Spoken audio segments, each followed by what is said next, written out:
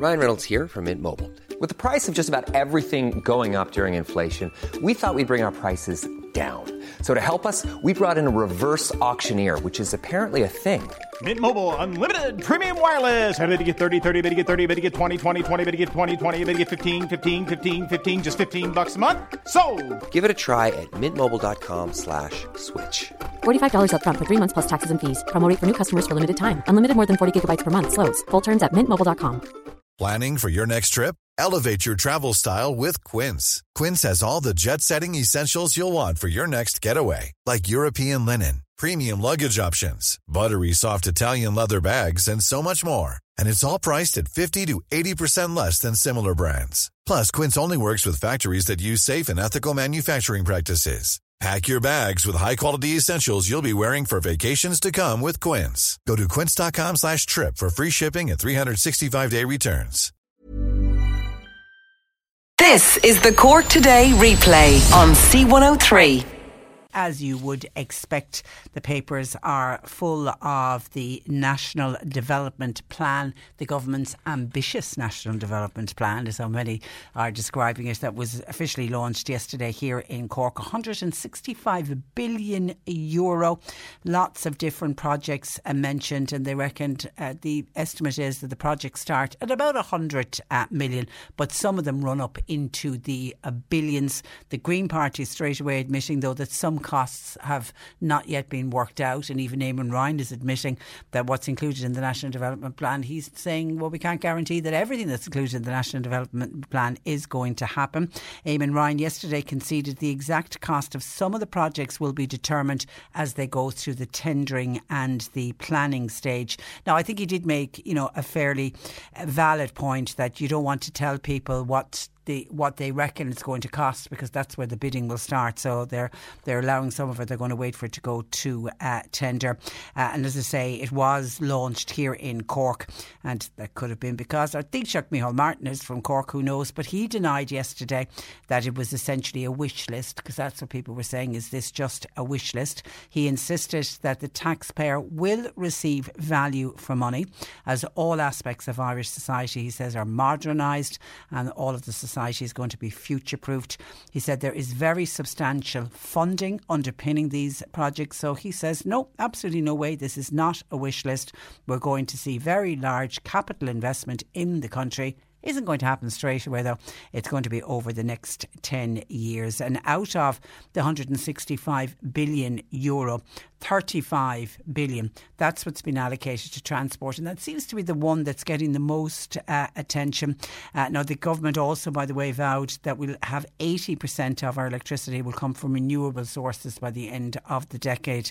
And obviously, from an environmental point of view and from the Greens' point of view, that certainly was good news from the National Development Plan. But €35 billion allocated to transport, which once again a commitment to deliver the M20 Cork to Limerick motorway. Now, we're going to be discussing the Cork to Limerick motorway today on the programme, and speaking with a group who are actually against it and saying it isn't good value for money, and do we really need the Cork to Limerick motorway? So your thoughts welcomed on that. The Galway Ring Road, that's another project that got the go-ahead, and there was other capital infrastructure plans. I mean, once again, they're talking about the Metrolink, which will link the city centre right out to the airport, and it does seem crazy, but probably one of the only European capitals that you land on a plane and you can't get a train straight into the city centre. So that's back on the cards again. But again, a lot of people are saying that many years off, because they've been talking about the Metrolink. I think it got launched 21 years ago, and it's still at the very early stages. So I don't know if anyone flying into Dublin Airport will be in the next 25 years expecting to jump on a train. But the Cork Limerick and the Galway Ring Road are two of the projects that certainly have been included in it. And that's led to some criticism from some of our listeners this morning, particularly listeners listening to us in West Cork. John says, looking at the plan yesterday, no sign, no mention of the N71. Of course, no mention of the N71, says John. It is one of the worst, if not the worst, national road in the country. But of course, of course, West Cork doesn't matter, and it doesn't get mentioned in the 165 billion National Development Plan. And Audrey also, picking up on the N71 not getting a mention, says the N71 is a dangerous country road and it will get worse with more hybrid working. It is also meant to be the main roadway via West Cork, and yet it's falling apart in some sections and traffic simply cannot make headway. Best of luck with getting Fine Gael members back after yesterday's announcement. The N71 has been ignored again. Seriously, says Audrey, and you could almost imagine her putting a very angry emoji if she was typing out that particular message. And the opposition obviously came out yesterday after the National Development Plan was announced. They're not too happy either. The Labour Party dismissed it as a work of fiction. Ger Nash of the Labour Party said it's an insult to the intelligence of the Irish people, and it goes to the heart of the credibility problem of this slick, repackaged but hopelessly vague plan. And the Social Democrats, their co-leader Roisin Shortall, also had a pop off the plan. She said, how are people supposed to have confidence in a plan that is so light in detail, especially given a coalition party, the Green Party, is itself dubious about whether many of the road projects will actually be delivered. So if you've had time to digest the National Development Plan, your thoughts are welcomed this morning. 1850 333 103. Irish Water, by the way, and Cork County Council, the engineers have been on to us. More problems with water in the North Cork area. We know yesterday we were announcing that the boil water notice have been lifted for Doneraile. That was a bit of good news. But now there continues to be a problem in Mitchelstown, and people who get their water supply from the Mitchelstown Public Water Supply Network. Now, we're being told, again, this broke yesterday, there's no disruption to water supply, but they say that some customers may experience a water outage today. So that's put people on high alert there in the Mitchelstown area. And if we get anything more on that particular story from Irish Water and Cork County Council during the programme, we'll bring it to you. Gorgeous photograph. I didn't see it actually on social media over the weekend, but the Irish Daily Mail are picking up on a gorgeous photograph on the girls from Gogglebox, the Cork girls from Gogglebox, Dawn and Dale.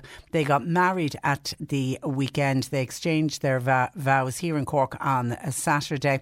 Dawn asked Dale to be her wife in a romantic Connemara proposal in October of 2019, and 2 years later the pair tied the knot with both brides wearing stunning white dresses. And there's a gorgeous photograph. They had 6 bridesmaids wearing these gorgeous burgundy dresses, and it really is gorgeous photograph. And if you are a fan of the Irish Gogglebox, which I am, and I'm a fan of the English Gogglebox, and I love the celebrity Goggleboxes, and I don't know what it is, but why we all love to watch people watching TV. And it's funny, every time I sit down and watch it, a comment will come out and I'm thinking, I made that very same comment while I was watching the same programme. It's great. It's one of those delightful programmes. Anyway, and I think Dawn and Dale, the Cork girls, are two of the funniest on it. They really are. They're just there, and they're a joy to watch, and you can see how in love they both are, where they're both sitting on the couch together as well. It's lovely. So we wish the very best of luck in their married life to Dawn and to Dale. As I say, their picture, they put some pictures up on their own social media sites at the weekend, in the Irish Daily Mail picking up on it today. Now, Mara has contacted us by WhatsApp looking for some advice. Kind of ties in with yesterday when we were talking with Threshold and the problems that some people are having with rented accommodation. So Mara says, morning, C103. I have a question one of your listeners might know the answer to, please. I rented a house from a private landlord in West Cork. There is a well for water. My question is the landlord required by law to provide clean drinking water? The reason I ask is my first rental property had a very shallow well and the water wasn't suitable for drinking. We found that out after testing the water, may I say, at my own expense. So we ended up having to bring in clean water. Yes, we were afraid to contact the landlord because we knew he wouldn't drill another well due to the expense. I'm now renting another property that also has a well and I'm experiencing similar issues. I know I'm not the only house renter with these issues. Any ideas, please? Thanking you. And that's from Mara. I would think the first thing you need to do is to get onto the Residential Tenancy Board. They certainly will be able to give you a clear answer. I would straight away say that yes, if you're renting a house, clean drinking water surely is something that should be in the tenancy agreement, because even if you go on to the RTB's website and when they list what is expected of landlords, I mean, one of the things they say is to make sure that the property is in good condition and then, you know, maintain the property to the standard it was at the start of the tenancy, but making sure that the property is in good condition, I would assume would also have to include clean drinking water. I'm open to correction, but I would assume that it would. So I would get on to the Residential Tenancy Board, and actually I just went onto their website when I saw Mara's WhatsApp come in, and they actually do those great, you know, the web chats that you can literally straight away type in your question and they'll come back to you with the answer. And a lot of I certainly love to use those web chats because you can get an instant answer back, and if you don't want to be ringing people and don't want to be sending emails, it's a quick way of getting an answer back. So I would certainly direct you towards the Residential Tenancy Board and check it out with them. But in the meantime, we'll give a shout out and see, because you're right, you're not the only person renting an accommodation that's probably in a rural area that has its own well, but what do you do when you discover you get the water tested and it is not suitable for human consumption? It's not suitable for drinking. How have others got around it? And I know, and I can sense that fear factor, Mara, when you said with your other landlords there was no point even drawing attention to it because you knew your landlord well enough that he wasn't going to go to the expense of drilling a new well. And you know, it's what we touched on yesterday when we spoke with Threshold and the problems that people are facing with renting. There's two issues at the moment: there's affordability, but there's also availability. And when people find a home that they're happy in an area that they're happy in, they're afraid to rock the boat for fear that the landlord will say, well, if you don't want to live here, you know what you can do, you know. So I can understand that as well. But 1850 333 103 if you have any advice for Mara, please. Or you can text or WhatsApp 0862 103 103. Cork Today on C103. With Sean Cusack Insurance's Kinsale, now part of McCarthy Insurance Group. They don't just talk the talk, they walk the walk. CMIG.ie. Now, as we've just mentioned at yesterday's announcement of the National Development Plan, a commitment was given to build the Cork to Limerick M20 motorway, a road that was first promised more than 10 years ago. While everyone agrees the current route needs upgrading, the motorway proposals have caused huge division and concern among landowners and business people along the route. The Cork Limerick Alliance Group has always argued there is a better option, and joining me, their group's chairman, Brian Hyde. Good morning to you, Brian. Morning, Patricia. And you're welcome to the programme. Now, your group has always said that the road does need improving, but why do you feel it doesn't need to be motorway standard? Well, if you look at the latest pre-COVID figures from early 2020, which shows the number of vehicles travelling directly between Cork and Limerick cities, is between 2,000 and 3,000 vehicles a day. Yet the capacity of a motorway in Ireland is 57,000 vehicles. That means the M20 would be grossly under capacity. In fact, it would be just at over 5% capacity. At a price tag of between 2 and 3 billion, doesn't make any sense by anybody's measure. So what we look, the projected traffic volumes between the two cities is forecast between 4,000 and 6,000 vehicles by 2030. So again, where is the justification of a motorway? Like, what we fully support is the ambition to improve connectivity between Cork and Limerick cities. But what we're saying is we don't need a motorway to achieve this. Like, we strongly believe that upgrading the existing N20 is the way to go along with investing in our rail network as well, and taking out the bottlenecks on the road by bypassing Butterford and Charleville and making online improvements to increase safety standards is what's needed and urgently needed. And doing this would improve a much more efficient and safer road in just over half the time it would take to build the M20 at a fraction of the cost. And I know I've spoken with you before. You've always felt that the better option, if you want a motorway between Cork and Limerick, is to put it via Cahir. Yeah, well, that would be what we are saying, and we agree with both the Limerick Chamber of Commerce and the Cork Chamber of Commerce that the N20 does need to be upgraded, but not to motorway status. But our argument has been in relation to, since Brexit has come about, the amount of traffic that's going out through Rosslare has increased by over 300%. So what we are saying is go from Limerick to Cahir, connect onto the M8 and use the existing infrastructure that we have.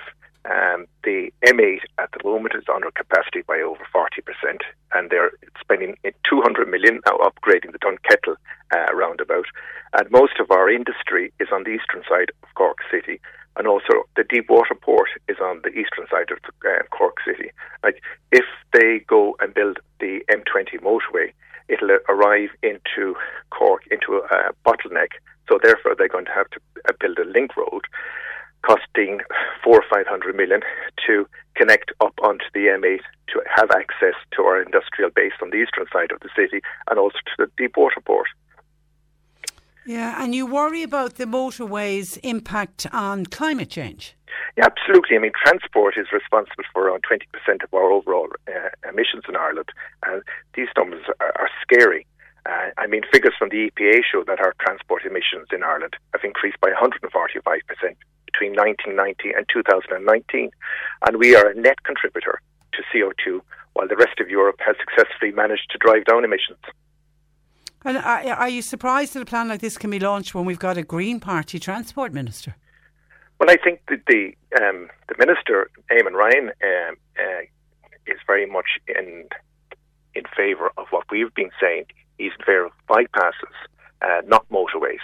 And I think, like, if we look at a motorway is designed to take traffic between cities. It doesn't work with interurban traffic. What I'm saying there, when I say interurban traffic, that is that if you go from Mallow to Buttevant, you're not going to drive out 6 or 7 kilometres to go onto a motorway, travel up the motorway, come back in another 7 kilometres to get into Buttevant. You're going to use the existing road. So what we're saying is to upgrade the existing road. That road needs to be upgraded. Yeah, I think you'd agree with Lisa in Mallow. Says, morning Patricia, an upgrade of the N20 is absolutely critical, but I'm not prepared to wait another 10 years for a motorway. Bypasses of Buttevant into Charleville plus localised upgrades to improve safety will deliver a faster and a safer road in literally half the time, not to mention at a fraction of the cost. That might actually get something done, because people are frustrated, like Lisa, about the fact that we've been talking about this for the last 10 years. Brian, talk to me about landowners and businesses in the area. How negatively affected by a motorway, if it goes ahead, will they be? It's going to take thousands of acres of prime agricultural land, right from Limerick down to Cork, which is totally unnecessary. And then it's going to increase our carbon footprint by a huge amount. While we're trying to reduce that, why not just upgrade the N20 at a fraction of the cost? There is no justification. We have the traffic counts from the design office in Limerick, and they're saying 3,000 vehicles between the two cities. That's 5% capacity of a motorway at a cost of 3 billion. That, to me, does not make sense. Even their projected figures, as I said earlier, is a maximum of 6,000 vehicles by 2030 between the two cities. Like back in 2009, the figures were 3,000 vehicles between the two cities. Now that hasn't increased in 11 years. Yeah, and if they do go ahead with it, Brian, do you think it's going to face a lot of legal challenges? I would think so, yeah. There are a number of groups other than the Cork Limerick Alliance group who are prepared to bring this to Europe. And I think actually Europe needs to be brought into the whole discussion, especially in relation to the carbon aspect of it. You know, as I said, transport, the overall emissions in Ireland are 20%. Agriculture is 33.5% and industry is 17.5%. Mm-hmm. And there still isn't a final preferred route, is there? No, that is supposed to be announced in the first quarter of next year. Okay, and what do you say to people not in my backyard, and that's why you and others are against this motorway? Well, what we're saying, we've trying to be logical about the whole thing. We're looking at the cost aspect of it. We're looking at the traffic figures and the traffic counts from the design office. And to us, it just doesn't make sense. It doesn't make sense to destroy prime agricultural land all the way right from Cork up to Limerick when there is an option to upgrade the existing N20 at a fraction of the cost to the taxpayer. And you will achieve the same aim. Yeah, there is an alternative. There is an alternative, and it needs to be looked at. And there also needs to be a cost-benefit analysis done on this, and it hasn't been done. Okay, stay there because Deirdre Hosford wants to get in on this discussion. She's in White Church. She's chair of the local residents committee there. Good morning to you, Deirdre. Good morning, Patricia. How are you? I'm very well. You're from what I can see on the screen, you're similar to what Brian is saying. The road needs an upgrade, but it doesn't need to go to a motorway status. Absolutely, 100%. Yeah, I think that's a big thing. I mean, none of us are against progress, Brian's group, our group, any of us. We're all for the upgrading of the existing road because it's not fit for purpose at the minute and it does need upgrading. But it certainly doesn't need upgrading to the status of a motorway. And again, I know Brian has spoken about it as well, about this climate action bill, and they're reducing emissions. So, I mean, you can't then A, build the motorway, and B, put cars on it that can go at 120 kilometres an hour, which would have a much higher emissions than a car going at 100, which would be a regular road. So, I mean, if the government are serious about meeting their emissions targets and avoiding huge fines for the country, which the taxpayer are going to have to pay, they're really going to have to up their game. And as well as that, I feel some of the information that's coming out from the project office is more than skewed. One of those being we have crunched numbers from between 2015 to 2020, and the N20 scored the 10th on a scale of roads being most dangerous. We were 10th on that list, and the project office keeps putting out that it's the most dangerous road and it's the most dangerous road. It's not. Now, there are parts of it that are, and I mean, we all know out by the Ballybeg Bends, we all know out by Charleville, it's a bottleneck. But there are parts of this road that are very well performing. And one thing that did bring up those figures was actually the Waterloo Junction. Because, as you know, there was a few unfortunate incidents there. Yeah, road fatalities. And they've solved that by spending €150,000 to do a few road alterations on the road markings there. And that's now solved. So again, do they want to add a cost of about 10 million for a piece of motorway for that section of road when they solved the issue that was there for 150,000? Okay, and in your case in Whitechurch, Deirdre, if the motorway goes ahead, it literally divides your community. It slices us. Our community is Whitechurch and Waterloo. So, that would be our parish. So, I mean, our feeder schools are in Blarney and they feed into our primary school. Our communities are very, very linked. And they're talking about running a motorway right through it. Also, what they don't talk about is the cost of over and underpasses, which they're not going to put in over and underpasses every kilometre or so.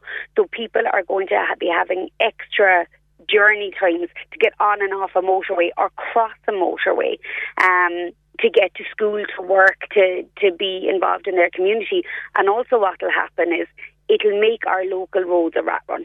Because people will be avoiding and at a time when we're asked to reduce our emissions. OK, listen, Deirdre, thank you for that. I want to bring in Councillor Frank Roche on this.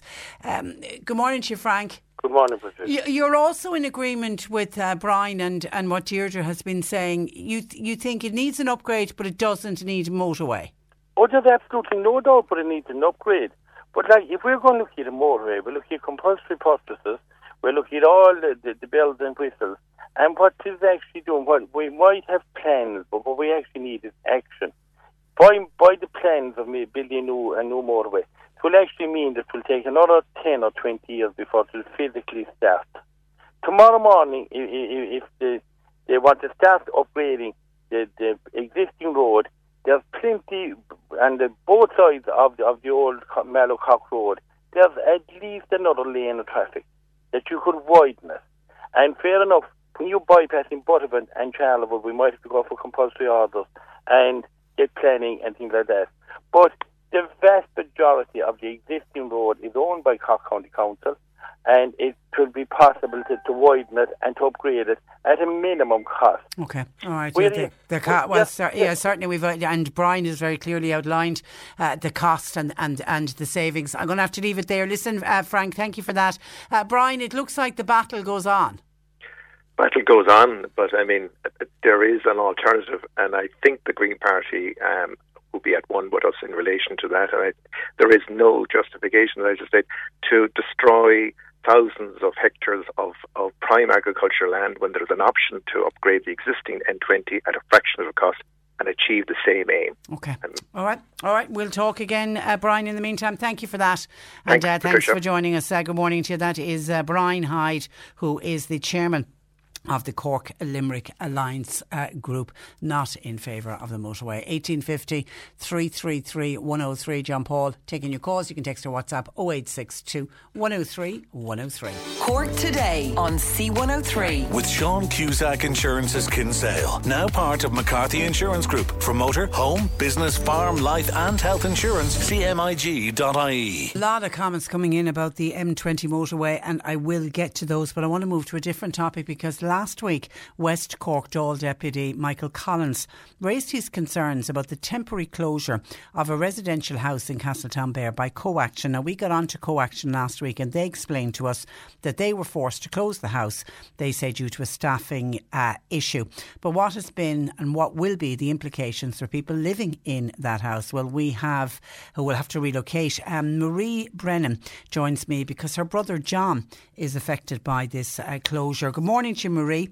Good morning, and you're welcome. Now, I suppose just to put a bit of background to this, how long has John been living in this house in Castletownbere? John has been living there since 1998, and along with John is my sister's brother-in-law, Noel. So both of them are affected, and both of them have been in the respite home since 1998. Living very happily there? Very happily. They're there Monday to Friday. So the background is there are two houses next to each other. One is the 5-day respite home, and the other one is a 7-day residence. Okay. So John and Noel and others utilised the 5-day respite service Monday to Friday, and then would come home at the weekend. And that's working out very well for John and Noel? Yes, it did. And then when the COVID lockdown happened in 2020, that house closed down. In December last, respite services were offered to John and Noel 1 week every month, and this obviously helped the families a lot. But unfortunately, it ceased in July of 2021, and without any communication from senior management. And when you say during the first lockdown they closed the house, that meant John came home full time, was it? Yes, John currently now lives between my two sisters. One of them lives in Allahays, and she also cares for her brother-in-law Noel, who was in the respite house. And then John moves on to Bandon, to my sister there. So he's basically living between two houses. That's not ideal, is it? No, it's not, even though we have a very good extended family and he's come on great, but he does miss the routine he was used to. Yeah. He misses going to the workshop. He misses his friends and the staff there. That's his life. Yes. Yeah. So when did you hear that they were closing the house? The 7-day or the 5-day residence, we heard that back in July, and it was just by sheer coincidence that my sister had contacted one of the staff members in the respite home and to schedule John and Noel's respite for the month of July, and was told, oh no, the house was closed due to staffing issues. So then we found out that the 7-day residence was closing in November. Now, that would not have affected John or Noel, but it certainly affects the other 3 people who are being relocated to houses elsewhere in West Cork. And what, as a family, have you been offered for John? Nothing other than 1 week per month respite services from December to July. Other than that, nothing. There has been no communication from senior management. We have not received any plans as to when they're planning on reopening the centres. Nothing, basically. So both the houses in Castletownbere closed, or will be closed. It's the end of the month, isn't it? Yeah, the end of the month. Now, Co-Action, I mean, they sent us, I mean, we did ask them to join, if they wanted to join us on the programme, but they didn't have a spokesperson. So they gave us a press release, and they say, you know, despite repeated adverts in local media, advertising online, going to 11 employment agencies, they say they haven't been able to recruit suitably qualified staff. Are there no workers on the Beara Peninsula willing to work in these houses? There must be, but the question is, are they being reimbursed on par with HSE staff? I know the social care leader is a third level qualification. I'm not sure if there's anyone in the Beara Peninsula has that, but I'm sure that somebody would be willing to relocate to the Beara Peninsula. And from conversations I've had with people in the Beara Peninsula, they were not even aware of the staffing shortage. Yeah, I know somebody else was saying that there was ads went up, but the people didn't realise that it was going to be that the job was going in Castletownbere. People thought that the jobs were going in Bantry. That's correct, because the majority of the ads that I've seen mention Bantry. Yeah, it's a really tough one. I mean, Co-Action. Now, they did say that they're going to meet with local representatives next week to discuss the crisis. But are you saying that as families you haven't all been called in? That's correct, and I think they should be meeting with family members and just discuss the situation with family members and see if a resolution can be made. And how is John, Marie? John is doing well. He's very lucky that he has such a good extended family, as is Noel. But as I say, he does miss being there. He misses his routine. He definitely misses a lot of the staff because he constantly asks about them. And has he high care needs? No, he's non-verbal for the most part. Okay. But really, no, not high care needs. He does need to have somebody with him all the time. Because he's unsteady walking. But other than that, you know, he can communicate non-verbally. Yeah. But it's the routine. Anyone with anyone with an intellectual disability, it's that routine, and they get into the routine, and sometimes it can take quite some time to get established into a routine, and then they get to know the workers and absolutely. And this is why he was looking forward to going back in July. And then, of course, that will set him back when he realised, no, you're not going there this week, the week in July. So, yeah, it is very difficult. But I think if senior management would only communicate with the families and, you know, contact them, give them an idea, is there a plan? What's going to happen? Because once you close down a centre, as you know, it sets a precedent. Well, I know when we discussed it last week, that was the fear factor with some people. You know, will these houses ever reopen? I think people were fearful. Now, Co-Action are giving us no indication that they won't reopen into the future, because they did say in their press release that relocating people, they say, is very much the last resort. So you would take it from that as soon as they can get the staff. But how? I mean, if they're going to the lengths they're going to, I don't know how they. Where else can they go? If they've been to 11 employment agencies, have advertised locally, advertised online, and they say they still can't find people to work out on the beautiful Beara Peninsula. Okay, and and John, you're lucky as a family that you've got support around you for John. Absolutely, we're very lucky. Yeah, that's not the case though for everybody. No, it's not. And some of the clients have elderly parents, so they have had them since the first lockdown. Without any respite or care. They may have had their week in respite, but then what happens for the rest of the time?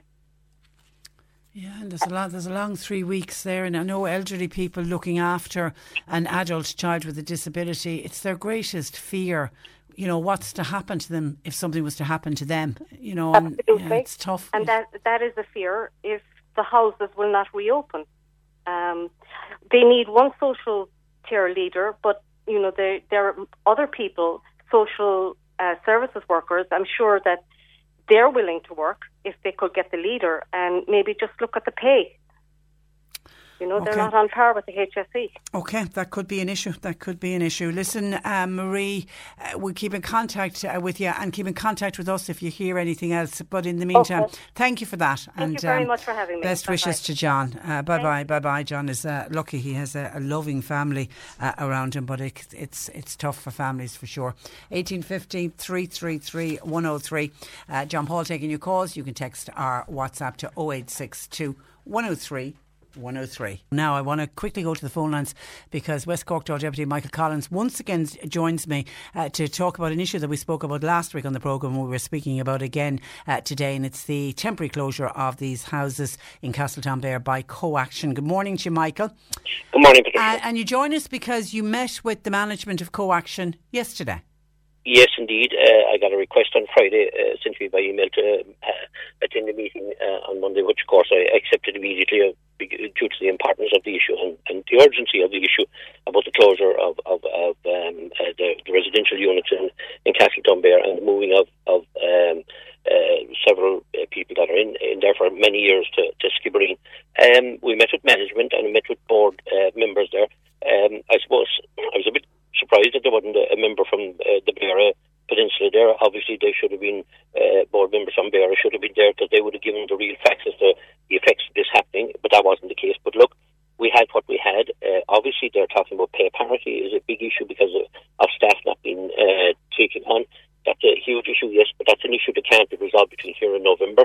I think their pay is brought up to the levels of 2008, which is light years behind in reality to other sectors. That has to be looked at by government.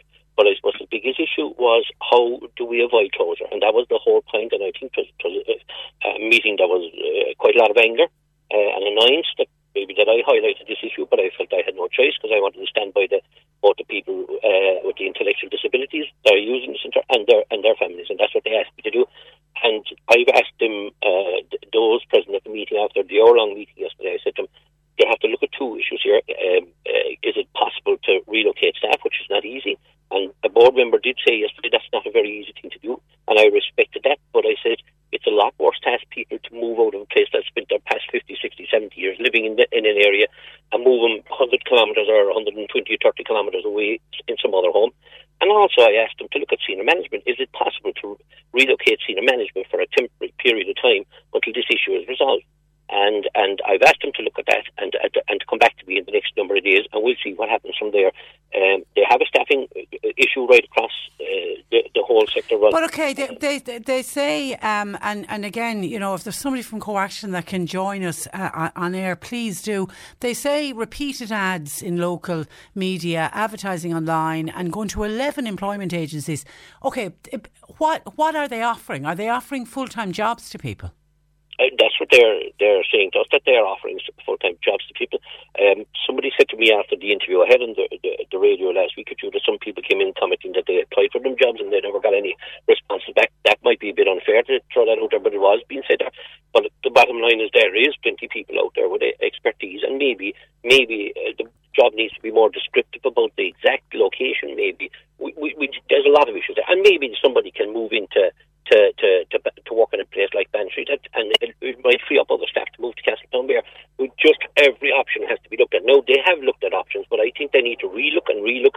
But closure is the last word, and the upset that's causing. Yeah. And can I also say, and I can see another text coming in on the same vein, communication between the management with the families. This thing of finding out, because you ring up requesting respite hours to be told, oh no, that house is closing, and somebody else has said there's no communication whatsoever between the management of Co-Action. There has to be. They need to sit down with the families and explain to the families what is happening.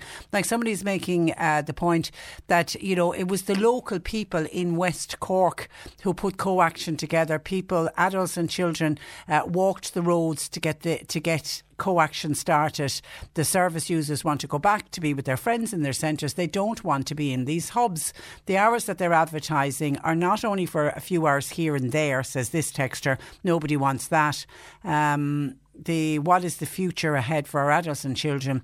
It shows what we're up against. If it was funding, they would be talking about funding. Okay, that's a separate issue. But you know, the thread of that is communication. They need to be communicating with people.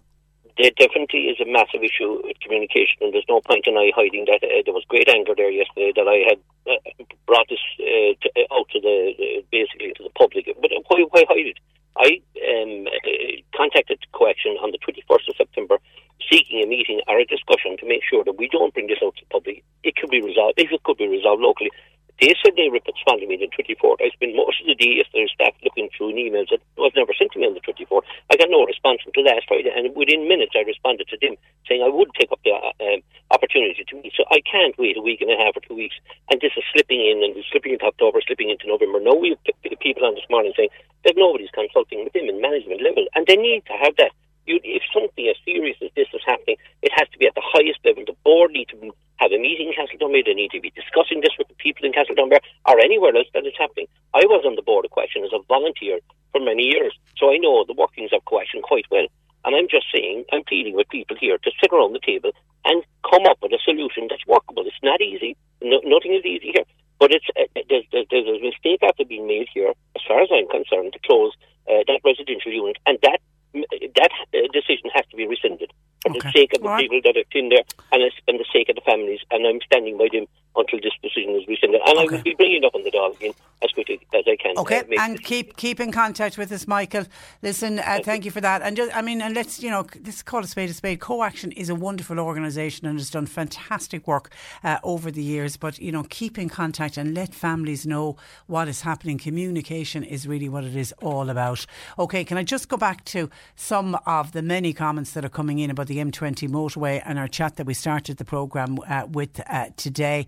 Heidi says, Patricia, would this be an issue on the Cork to Limerick motorway if it was in Dublin? I think not. They just opened a new railway station in Dublin, 2 kilometres from another station, and they can justify that. If they can justify that, why not build a motorway? Hi, this is Colm on the M20. Leah Varadkar says the Transport Infrastructure Ireland have already ruled out the Limerick motorway via Cahir. Brian and Dee spoke about having a bottleneck at Blackpool, but they want to send all the traffic towards the Jack Lynch Tunnel. The Jack Lynch Tunnel is already backed up, says Colm. John says, Patricia, yesterday's National Development Plan is pie in the sky. Remember, Micheál Martin set up the HSE back in 2010. He set it up at a time with a promise to eliminate waiting lists. Well, how did that work for him? We now have massive waiting lists, and that was even before the pandemic. There are 750 consultant posts vacant and massive increases in admin staff. Enough said, says John.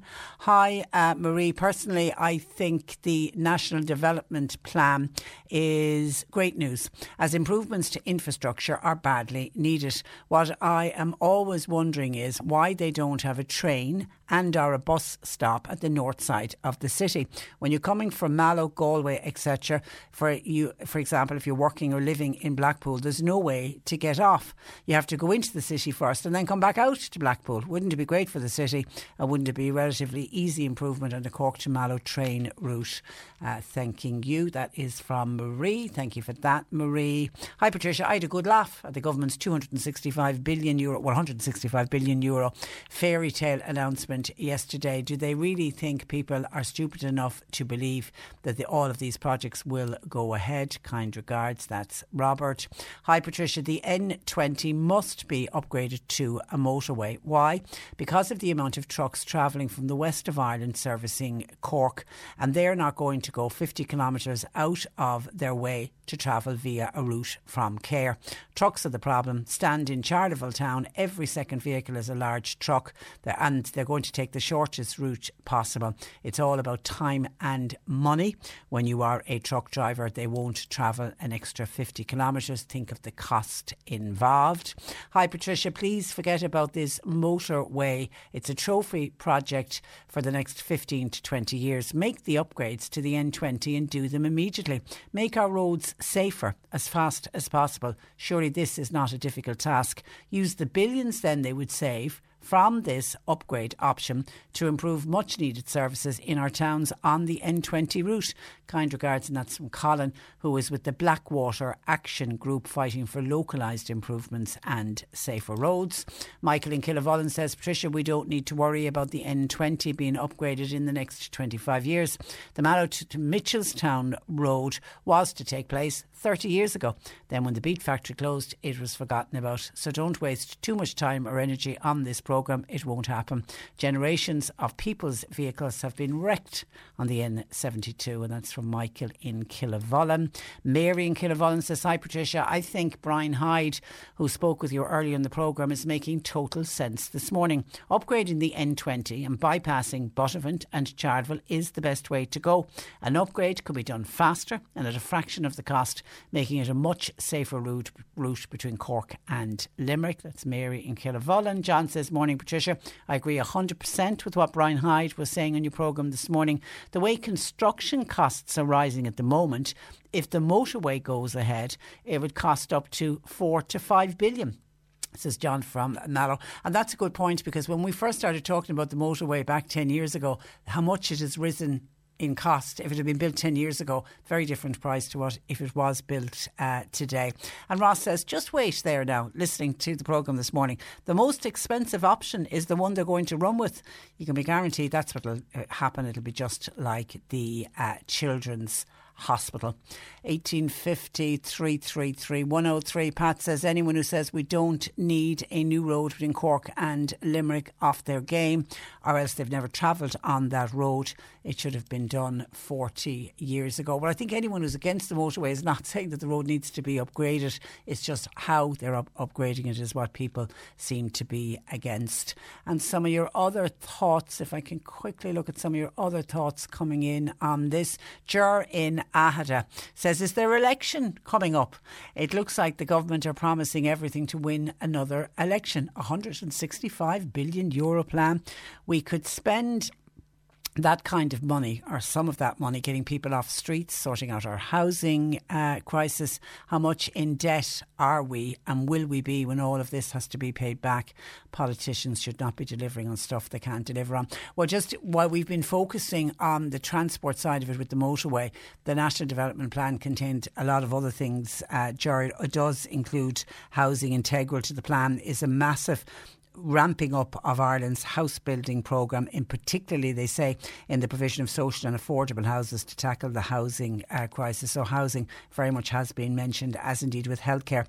The National Development Plan promises to develop new acute ward blocks, for example, in some of their hospitals. So health has been mentioned as well. Mark on Twitter at C103 Cork says, if politicians or any elective representatives attempt to stop the M20 or the North Ring Road in Cork, they will lose at the next election. It'll all be their own fault.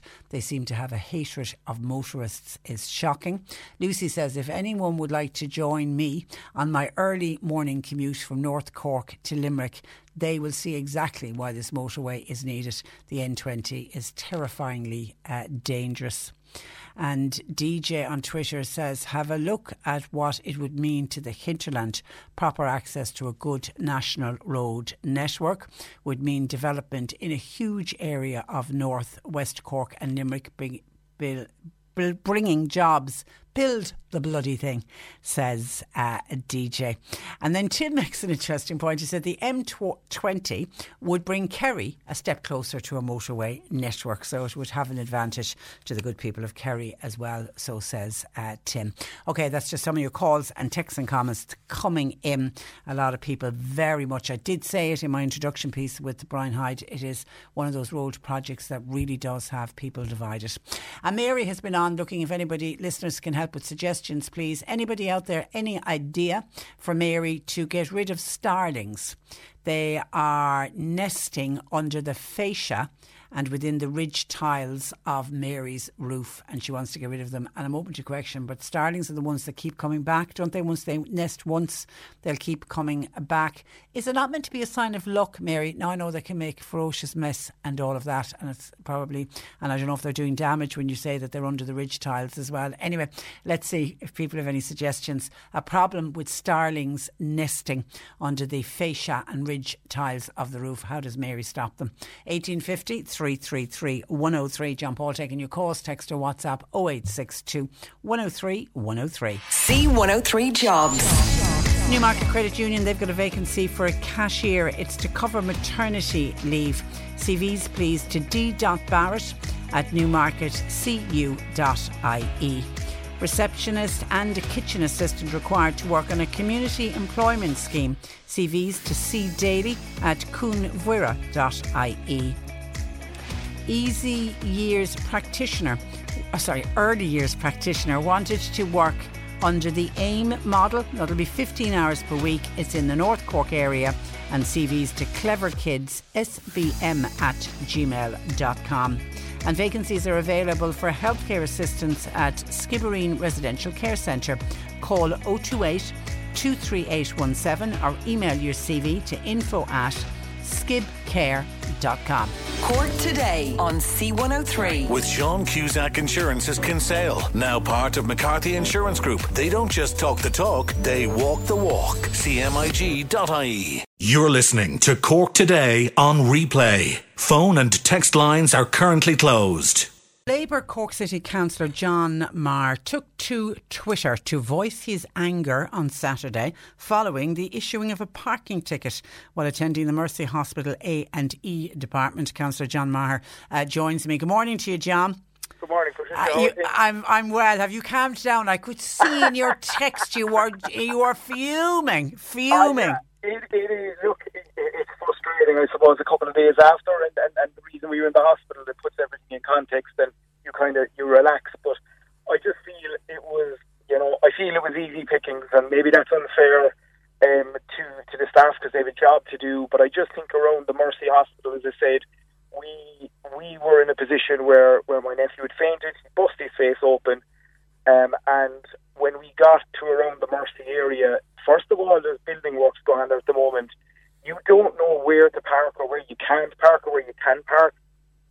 So I parked on Henry Street, which is literally 200 metres from the door to A&E, because it was what I felt it was going to do its job till we got my nephew, till we got him settled, and we got him into with the experts, and literally came back when he was settled to find that I had a parking ticket. Now, how long were you parked there? Oh, Patricia, honestly, I'm going to say maybe 20 minutes or so. Were you on double yellow lines? No. I was in a bay, we'd say, where I needed a disc, but obviously the last thing in our mind was a disc, was to get my nephew settled. And then I came back. Now, the irony of it is that I didn't realise I got a ticket. I then put my car into the North Main Street car park, as you do, and I went back to the hospital. I was then told that only one person could be in with my nephew, so I left my sister there, and I said I'd go for a walk down North Main Street, and I called into a couple of shops, and just kind of, I said I'd kill two birds with the one stone, and retailers were giving out and shop owners were giving out about how parking is, how people are illegal parking here and set down areas, and cars have been left there all day. And me not knowing that I got a ticket only up the road. It wasn't until we left the hospital kind of 2 or 3 o'clock and we got home that I realised that I got a ticket. Why? Did you not see the ticket on the windscreen? No, it was tucked away very, very, very neatly in around the wiper. Oh, okay. So it didn't. And I suppose, look, when we were dealing with what we were dealing with, you're not in your... Yeah. I should have. How is your nephew? Is he okay? He's flying it, and all is good, and that's perfect. As I said, it's only now when you realise, that's what really matters. But I just feel that around the hospital area in particular, there should be a bit more sensitivity. It just is an area at the moment. There's bollards up everywhere. I can only imagine. As I said, we were under a kind of pressure. We got a fright. And we were doing anything just to get to the A&E. And the majority of people, I know some people they'll always say there's abuse of A&E, but the majority of people turn up at A&E because it is an accident or it is an emergency. Yes. And when you're in that little bit of a blind panic, I could appreciate you getting the ticket if you were parked on double yellow lines, or you were blocking an entrance, or you parked in a disabled bay. But just because you didn't have a ticket up and only 20 minutes, if they had waited around, a little bit of leeway, I think, should be given, as you say, around the hospital. It should. And look, and again, I understand people have a job to do, but I just felt, that when it was outside the hospital, you could say, how did somebody know? But as you say, there should be that grace there. It was very early on Saturday morning as well. It was between 9 and 9:30. Thereabouts. Again, I'll go back over my times, but I'm going to say it was in and around that time. And it's just, outside the hospital, we needed to get in, we need to get them settled. It was fairly gruesome at the time. And, I suppose the irony of it was then that not knowing that I got the ticket, then to park in the city centre car park, and then just to spend the morning, because I couldn't get into the hospital, to go down to retailers and just listen with the counsellor hat on, and it was parking that came up, and not parking, people illegal parking and getting parking tickets, people just abandoning their cars. It was across the board, there was a number of retail, but again there was issues of set down areas, how set down areas can be abused, and they're kind of, by what some shops were saying, by the regular offenders, but there's nothing ever done. And then there was other things like, that then some people would sit down to collect just whatever, their groceries, and then they were being caught, so it was a mixed conversation, I suppose, and little did I know while speaking about all this, that I'd also got a ticket. Marion says, well done to Councillor John Maher for raising this issue. There needs to be a proper set-down area for the hospital. Is there no set-down area for the A&E? See, well, Patricia, I don't know is the honest answer, because at the moment it is all boarded off. If you go up there, it's there's some works going on there, but I go back again to it needs to be rectified, because if you are under pressure, or like I'll be honest with you, in our head nothing else mattered other than my nephew, and I'd imagine that's with every person that goes at through A&E, absolutely. It's with everyone. So you don't look, and then you do have this fear of, if I did park there for 5 minutes, am I blocking an ambulance? Because as why we felt our emergency was the most important thing to us. That's obviously not the case around the hospital. There's far bigger things that happen as well. So I just felt that I would throw in a parking space which required a ticket. And then the other side of it is, even when we look at tickets, you have to look around and where to get tickets. I just think at this day and age, we need to be a lot more smarter. You can't do it on your mobile phone or anything? Well, again, do you know what? If we could, that was, I suppose, I wanted 20 minutes to get into the hospital, that kind of way. So, but as you said, as one of your callers said, the set-down area maybe needs to be reinforced, or signs to reinforce the spot, because I didn't know where to go. Yeah. Can you bring it up at council level? Oh, yeah, absolutely. Yeah. No, it will be something. And look, the fine is the fine, and that's life, and you get on with it. But I just think you don't want it happening to other people, especially when you've had the experience. And then thankfully you can bring these things to council, and we'll touch base with the hospital as well, just to see if we can make it easier for people that do have to, that are in that position. Okay. And I think that's the big thing. Yeah, it's a warning to others. If you're dropping somebody off at the hospital, make sure you get your parking ticket, or you could end up with a parking fine. All right, John. Listen. Thank you for sharing that with us. Good morning to you. Bye-bye. That is Cork City Labour Councillor John Maher with the story of his, and he's doing his good deed, bringing his young nephew into the hospital. 1850 333 103. John and Carrigaline says, Trish, I was watching Reading in the Years, that wonderful Reading in the Years programme. It was back to 1966. Guess what? They were discussing the housing crisis. Same story today and every year in between, says John in Carrigaline. And thank you to somebody else who said, to the listener who has the birds nesting. Who was that? Wasn't there a name on that? Mary's having the starlings nesting in her fascia and under the ridge tiles. Here's the solution. To stop birds nesting in the fascia and soffits, you buy something called a hairy molly from Cork Free Foam down in Cork. It's like a twisty brush, and it fits in under your gutters. I've never heard of that. It's called a hairy molly. And is the company called Cork Free Foam? I'll have to look into that. A twisty brush that fits in under your gutters. Anybody else using that? And has it worked to stop the poor old starlings nesting? 1850 333 103. John Paul taking your calls. Cork Today on C103. With Sean Cusack Insurance's Kinsale, now part of McCarthy Insurance Group. For motor, home, business, farm, life and health insurance, cmig.ie. A vet from County Louth has developed an environmentally friendly insect-based dog food. To discuss this new dog food called Omoo, I'm joined by vet Dr. Frank Clark. Good morning to you, Frank.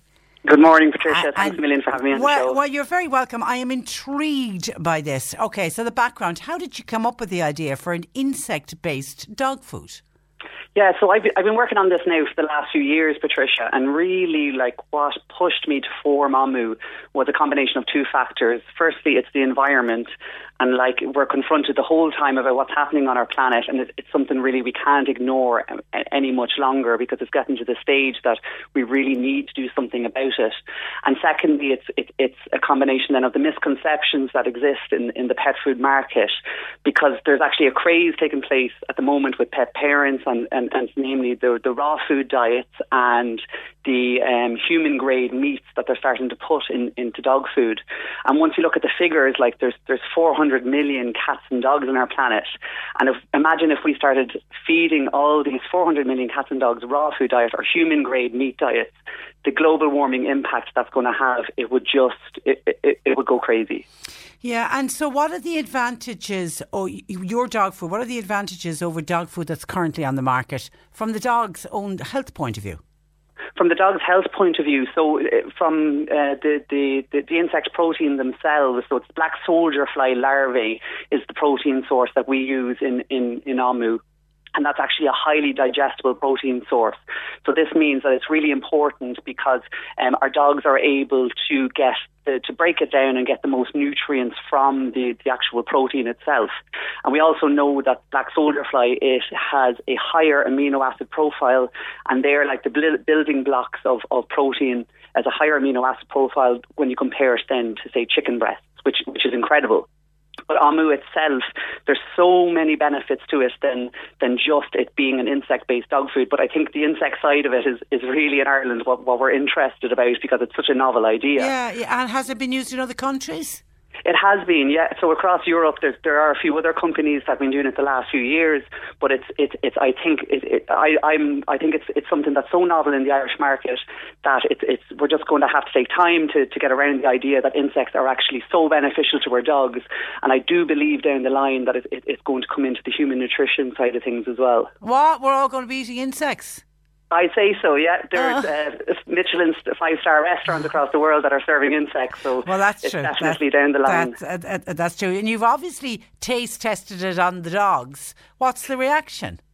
They love it. They absolutely love the taste of it. So it's highly palatable. So it's more palatable than I expected. So we actually did a feeding trial just before we launched. So we've had dogs on this food now for the last few months, and the feeding trial was really to look at the palatability of the insects and the food in general, and as well to look at the stool consistency. So to make sure that it wasn't causing any diarrhea or any gastro upsets. But the palatability was incredible. Dogs loved the taste of it. There was no issues there at all.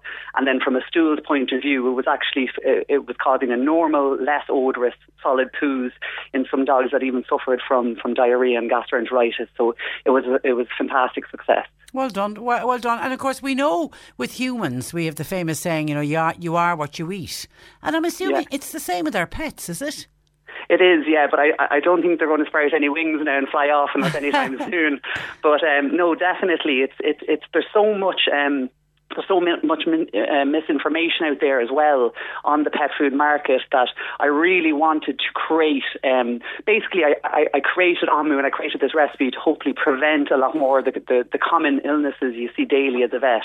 So like dental disease, skin disease, gastroenteritis. So these are things that we could prevent by a proper nutrition like Omoo.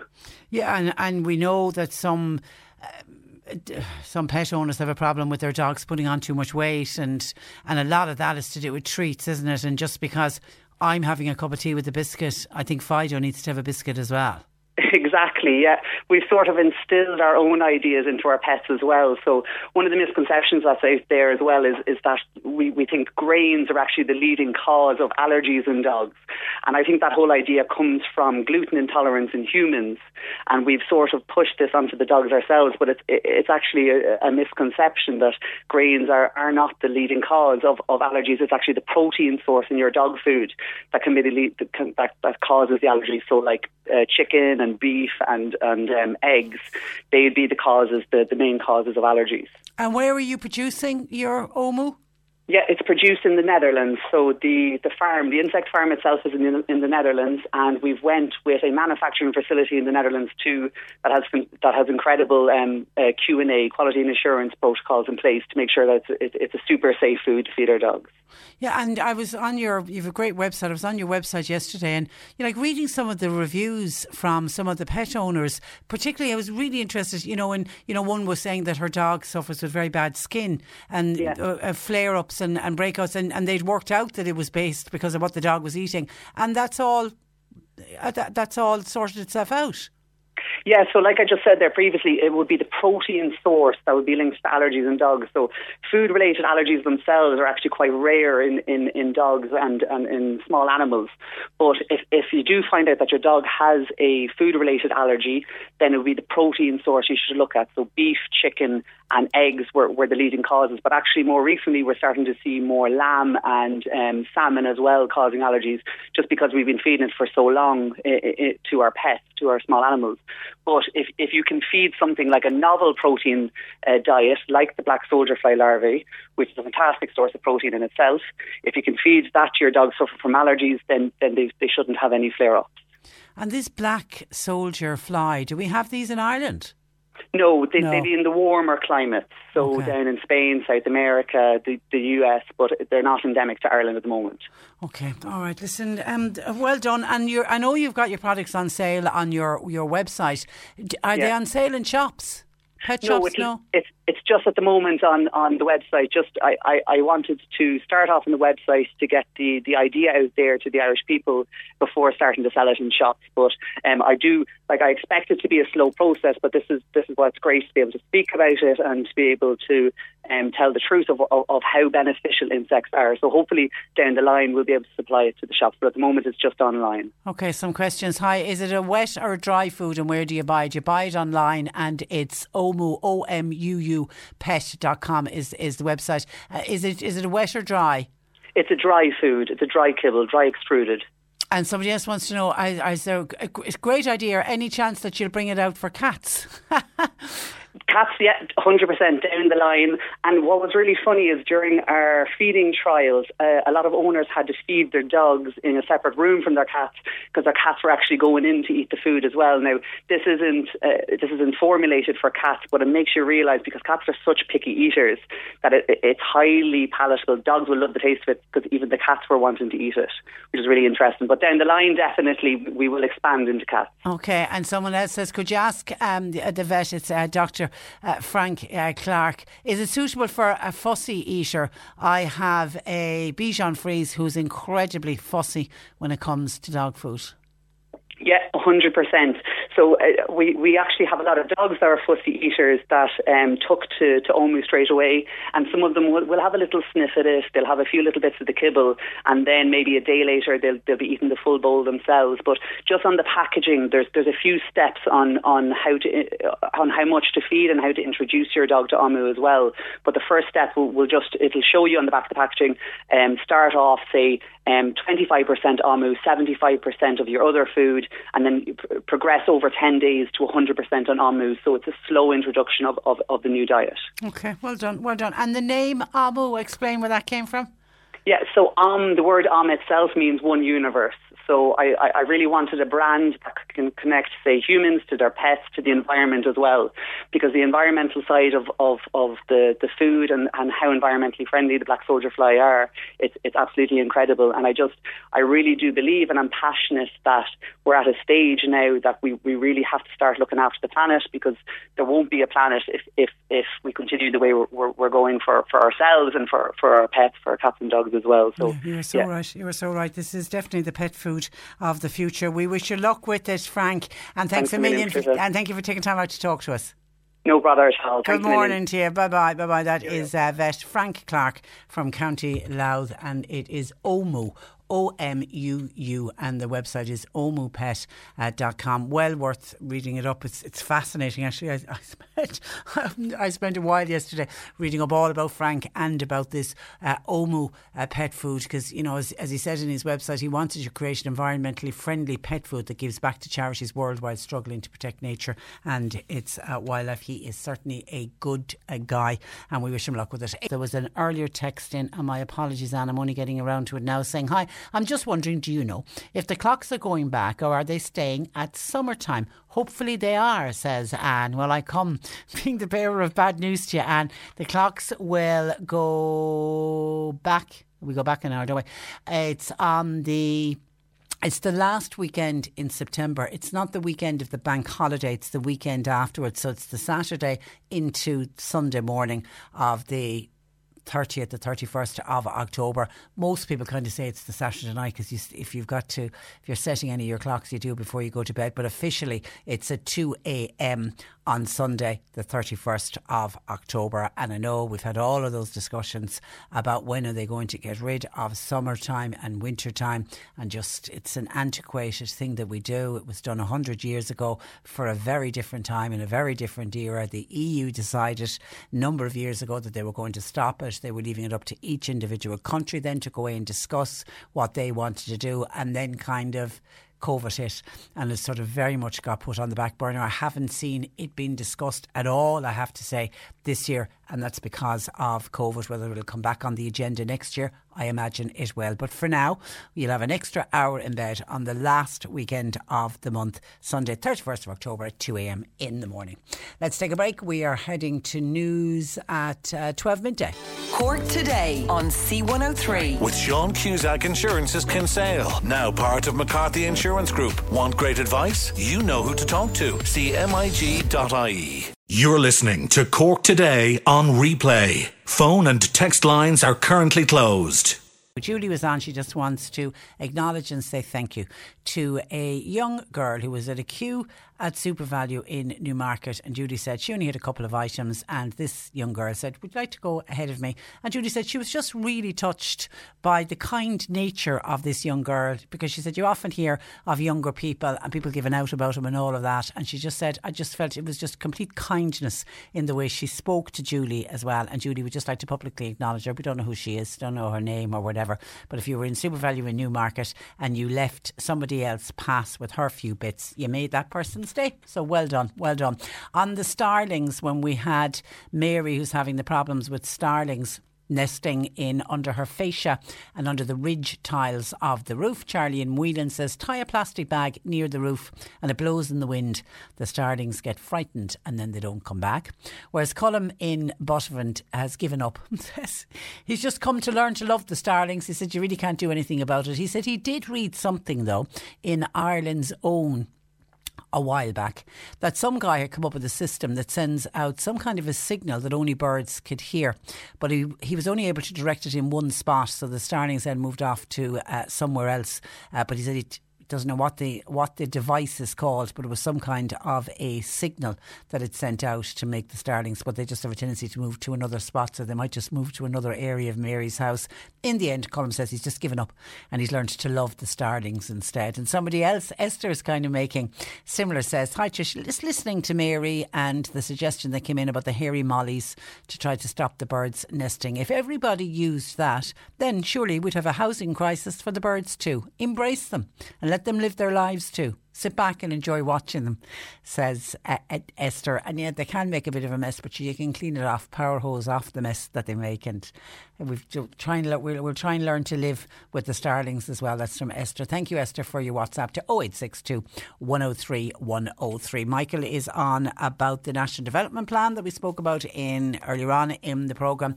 And I mentioned that the opposition came out, of course, as they would do, as soon as the National Development Plan was announced, and they gave their reasons for being against it. Michael said, I'm really sick of listening to the opposition on about the National Development Plan. According to them, nothing is right. So where is the opposition's 180-page National Development Plan?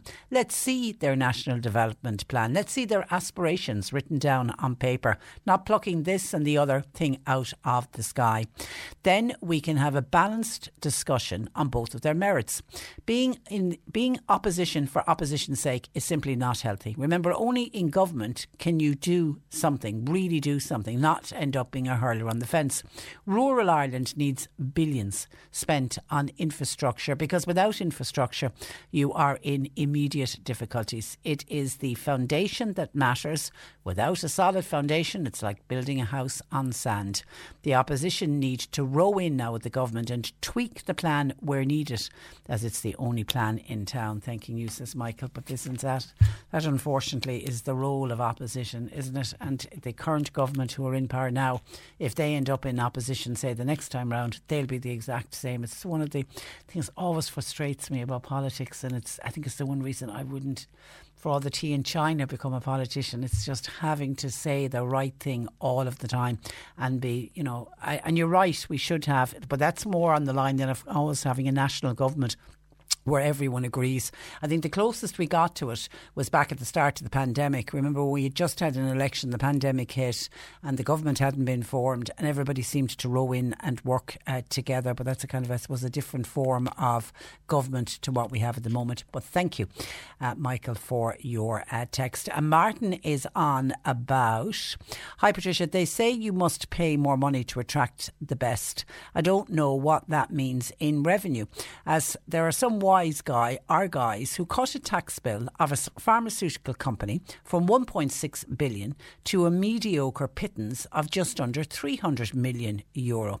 With the other 1.3 billion plus, what that could have done for this country or for children who need specialist treatment, I'm raging over it, says Martin. And what Martin is talking about, it's the US drug company Perrigo.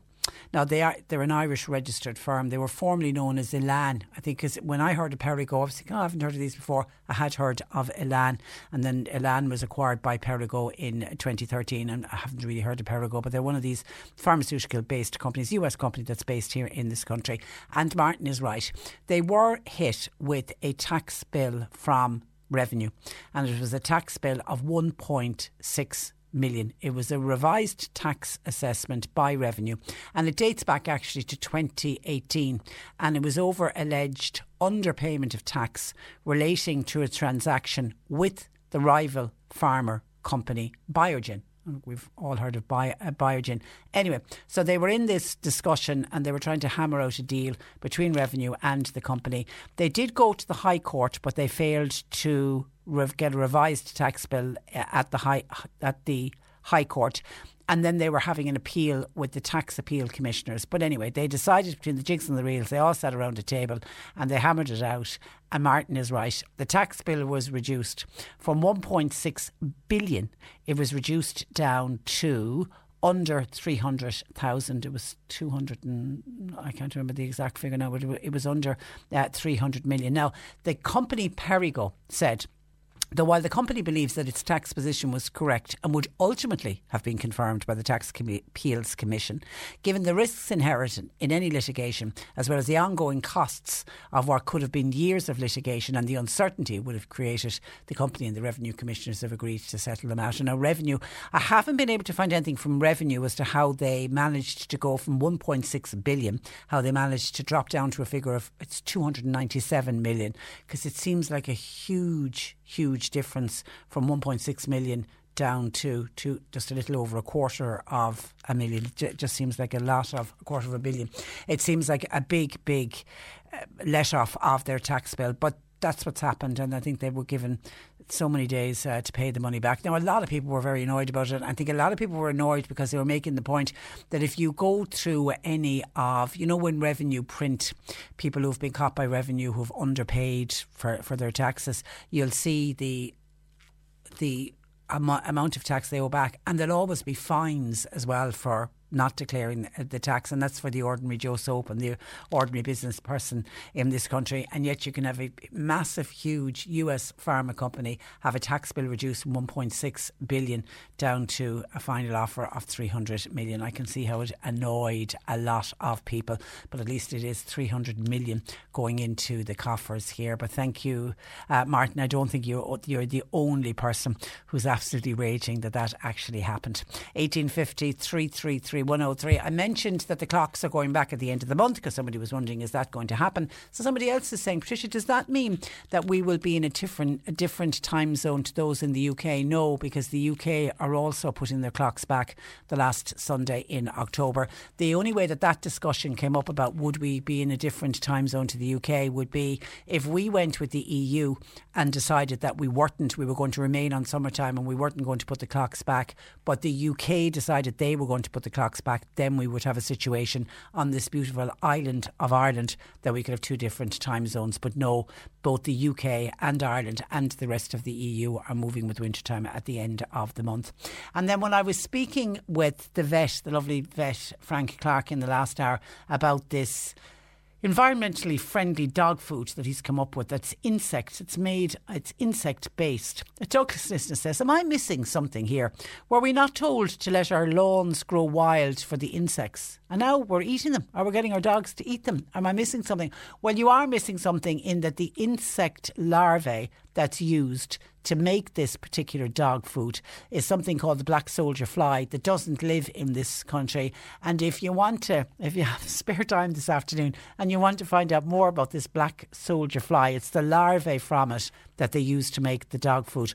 These black soldier fly larvae are some of the Earth's natural recyclers because they feed on clean food waste, fruit and vegetables, which would have otherwise been destined for landfill, and their byproducts are even used as fertilisers to grow more vegetables. And seemingly what happens is, unlike traditional farming, the larvae are slightly cooled to enter a state of hibernation and then they are processed. So it isn't insects in this country that we're actually using them. I think he said Holland, wasn't it, is where they're actually being produced.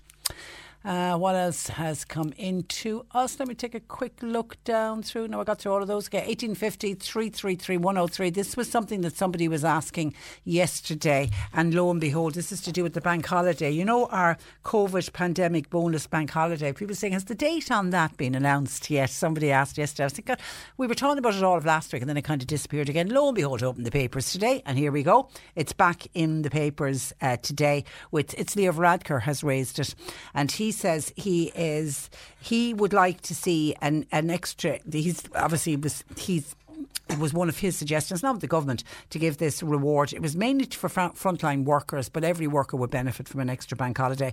And the Taoiseach now, Leo Varadkar, is more in favour of holding off on this extra bank holiday until February or March of next year. And some of the possibilities that he mentioned yesterday, one would be a 4-day weekend around St. Patrick's Day, and another one that seems to be gaining momentum is to make St. Bridget's Day a bank holiday. St. Bridget's Day, obviously the 1st of February. Now, the government is expected to announce both the pandemic bonus for frontline workers. They're now not going to do it until after the budget, and they'll also then at the same time announce this additional bank holiday, which will be for everyone. But the suggestion around St. Patrick's Day is interesting. Leo Varadkar is pointing out that St. Patrick's Day next year falls on a Thursday, and he said, would it be an easier way to reward the country with a much needed extended break by making the Friday an additional bank holiday? It would also, by the way, be the second anniversary of the COVID pandemic's outbreak. So the idea would be that you'd finish up for work on the Wednesday, you'd have Thursday, which is St. Patrick's Day, you'd have that off, it's a bank holiday, and the Friday, just for one off, would also become a bank holiday, so you'd have 4 days. Leo Varadkar is the minister in charge on signing off on this bank holiday order, but he said nothing yet has been decided by the government. He said they're listening to what the public has to say on it. They also obviously are going to have to consult with unions. They're going to have to discuss it with employers, because there's a knock-on effect for businesses. Some businesses will make money. We know something like €20 million can be generated by having a bank holiday. So some businesses benefit, but for other businesses there's a cost factor. They either have to close and pay their workers, or else if they're open, they're going to have to pay premium pay because it is a bank holiday. So employers have to get in on the discussion as well. He said, but the main idea behind this additional bank holiday is also a day of remembrance and a day of Thanksgiving. You know, he said it's important that we see it as a day of remembrance for those who've been lost because of COVID, but also as well then a day of Thanksgiving for all of the workers and all of the volunteers who went to extraordinary effort during the pandemic. He said a number of possibilities are under consideration, both for November. Initially, I think when it got spoken about, it was November everyone was talking about, but he said now they are very much looking at February and March. When he was pushed about St. Bridget's Day, because it's the one that gained, I think, the most momentum when we first started talking about the bank holiday, he said that St. Bridget's Day is one that he would like, because he'd also said it gives people more time. He feels if they announce the bank holiday for November, it will literally be too soon. You know, he's saying people will need to organise their lives, their rosters, shift patterns and things like that. So, but he said it's still definitely an option, but he said the preferred option would be to hold off and have it either in February or March. And he also pointed out that the gap between New Year's Day, 1st of January, which is a bank holiday, and St. Patrick's Day, the 17th of March, no bank holiday in between. So he said it would be nice to stick maybe St. Bridget's Day in the middle of that. But he said there is also, they are looking at this possibility of a 4-day weekender for St. Patrick's Day, and I wonder how that would float with people like that. It'd be like having a little bit of a mini holiday in the middle of March. 1850, but it hasn't been forgotten about. That was the point that somebody was making yesterday. 1850 333 103. John Paul taking your calls. You can text or WhatsApp to 0862 103 103. The C103 Cork Diary with Cork County Council, where communities and businesses all across the county can get the support they need at corkcoco.ie. This weekend's home bingo books are now on sale in Kildallery. They've got a snowball prize this week of €100. There is the centenary celebrations of the Clonbannon ambush that's going to take place this Saturday. Now it'll begin with Mass in Derrynagreed Church. That's at 1:30 on Saturday. Then it'll be followed by the ceremonial duties, and then there'll be an evening of refreshments and entertainment which will be held in Drumtariff Parish Hall. And a vintage run in aid of cystic fibrosis, that will be held next Sunday. It leaves from Drumtariff Parish Hall, and registration will open at 10:30 on Sunday morning. Cork Today on C103. With Sean Cusack Insurance's Kinsale, now part of McCarthy Insurance Group. They don't just talk the talk, they walk the walk. CMIG.ie. Now, if you were tuned in yesterday, you would have heard a number of our listeners were contacting us about delays in parcels and packages coming from the UK, and some people have been waiting up to a month for a package that had been sent. Somebody else had traced their package to Dublin, but it still hadn't arrived.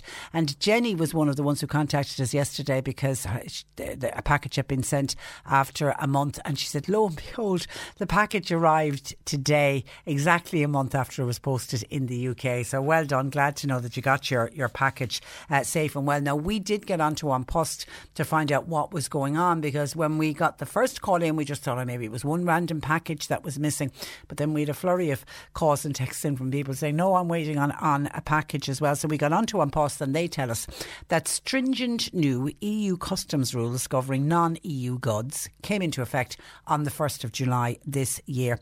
And obviously this is all down to the impact of Brexit. Some customers in Ireland buying from smaller or specialists, non-EU retailers in particular, are experiencing significant delays, and some actually, they say, are not receiving the goods at all.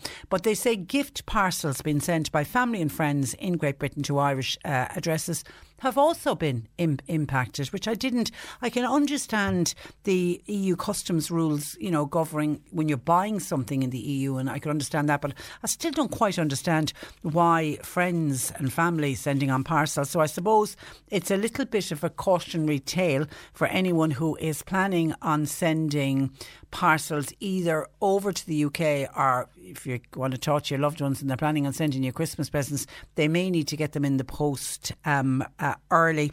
And obviously An Post go on, to say that the best way is to shop within the EU, but that's okay. What we're talking about here are parcels coming from loved ones. It isn't really down to shopping. An Post, they say, are working with Irish Customs, Royal Mail and other non-EU carriers to help them solve the issues. And they're also going to be providing advice to customers across multi-channels on how to get the most from shopping online, and also how to avoid the pitfalls with delivery delays or non-delivery. And An Post is delivering a guide to online shopping. They'll be mailing that out to everybody's address. In the meantime, they're advising customers receiving parcels, either online or personal goods from friends from outside the EU, that includes the UK, to check with the sender that they're completing the appropriate documentation for any parcels they send. And obviously they say if you are experiencing any delays at all, to get on to anpost.com. But good to know that Jenny's parcel arrived. And did you survive the major outage on social media platforms last night? Facebook, WhatsApp and Instagram. Hours of disruption, and it was worldwide. It was gone, I think, for about 6.5 hours in total. The outage now, it's been deemed one of the longest social media outages ever faced by the company. And of course the knock-on effect for, for Facebook was because they own Instagram and WhatsApp. So when something went wrong with Facebook, the knock-on effect, because they're all linked. All three of them went down together, but the share price fell by more than 5%. And of course, for ordinary users, many of the apps were simply inaccessible. But the disruption then also led to issues with internet services. Vodafone Ireland were one, and then there was a number of Air customers who also had a problem with connectivity. Still can't work out what happened in Facebook, why that would have an effect on Vodafone and Air, but it did. Users of Facebook and other applications first noticed the outage. It seemingly started at about 4:30 yesterday, when people discovered they couldn't access the websites. Mobile phone feeds were failing to load. WhatsApp users kept getting the loading wheel and the connecting message, but they couldn't access new messages. Facebook's internal systems, which are used by their employees, and other apps such as Messenger and Facebook, they all went down. Facebook have, wait for this, 2.85 billion users worldwide. WhatsApp then have 2 million and Instagram have, or 2 billion, and Instagram have a further 1 billion. But actually Facebook at 2.85, nearly 3 billion users of Facebook worldwide. It's an incredible figure. And because of that, Mark Zuckerberg, the Facebook founder, woke up this morning and discovered he's $7 billion less well off than he was yesterday due to the falling share price. The Bloomberg Billionaires Index, quick off the mark. They have moved Zuckerberg. He's now gone to the 5th richest man in the world yesterday. His combined wealth is 120 billion, so losing 7 wasn't too bad, but it does mean he now falls below Microsoft founder Bill Gates' fortune, which he probably won't be happy with. But they went on to say that it was something to do with the domain name system. There was some problem caused with that, because there was the possibility that it had been some kind of a sabotage, but it wasn't. And they actually said for it to have been an outside attack of the type that it was, the way it shut down Facebook worldwide, it would have required exceptional technical capabilities and expertise, and they reckon even the scam artists don't have that type of technical capabilities and expertise, so they realised it was something internally. But it did take about 6.5 hours before they got the situation under control, and as of yet it is still unclear, as I say, how the outage of the world's biggest social media platform, how it led to the disruption in internet services services for some of the Irish providers. But all is good with the world today and everything has returned to normal. And John made me smile and said, "Hi Patricia, as you know, Facebook and WhatsApp went down for 6 hours yesterday. I ended up having to talk to the wife. She sounds really nice." Cork Today on C103. With Sean Cusack Insurance's Kinsale, now part of McCarthy Insurance Group. For motor, home, business, farm, life and health insurance, cmig.ie. This is the Cork Today replay on C103. We were talking about Mark Zuckerberg losing all that money from his shares, and he woke up this morning €7 billion less well off, but he still has 120 billion, so I don't think he's exactly worrying about it. John in Clon says, "Patricia, I woke up this morning and I felt $1 billion. You know why? I had my health." You're dead right, John. Thank you for that. And we talk about delays from the UK in posting items. Listener says, "Trish, it's not just the UK. I sent an item to Offaly from Cork. It took 3 weeks to get there.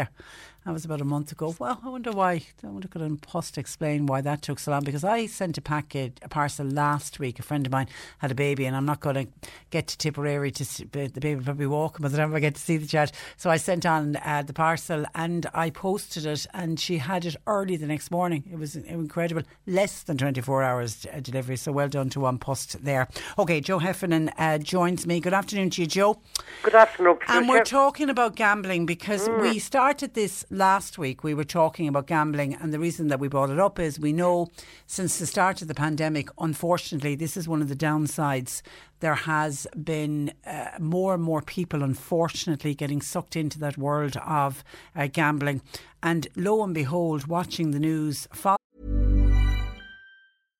How would you like to look 5 years younger? In a clinical study, people that had volume added with Juvederm Voluma XC in the cheeks perceived themselves as looking 5 years younger at 6 months after treatment. Look younger, feel like you. Add volume for lift and contour in the cheeks with Juvederm Voluma XC. Reverse signs of aging by adding volume to smooth laugh lines with Juvederm Volure XC. For important safety information and to find a licensed specialist, visit Juvederm.com. That's JUVEDERM.com. Not for people with severe allergic reactions, allergies to lidocaine, or the proteins used in Juvederm. Common side effects include injection site redness, swelling, pain, tenderness, firmness, lumps, bumps, bruising, discoloration, or itching. There's a risk of unintentional injection into a blood vessel, which can cause vision abnormalities, blindness, stroke, temporary scabs, or scarring. Talk to a licensed specialist to find out if it's right for you.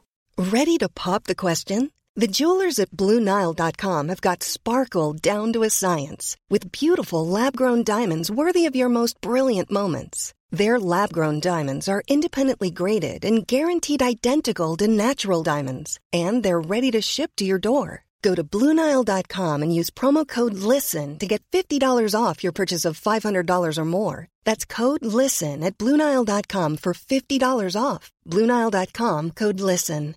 Hey, I'm Ryan Reynolds. At Mint Mobile, we like to do the opposite of what Big Wireless does. They charge you a lot, we charge you a little. So naturally, when they announced they'd be raising their prices due to inflation, we decided to deflate our prices due to not hating you. That's right. We're cutting the price of Mint Unlimited from $30 a month to just $15 a month.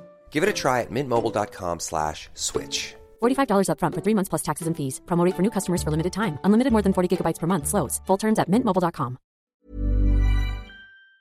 Following our piece on Tuesday, very sad story on the 6 o'clock news on Tuesday evening.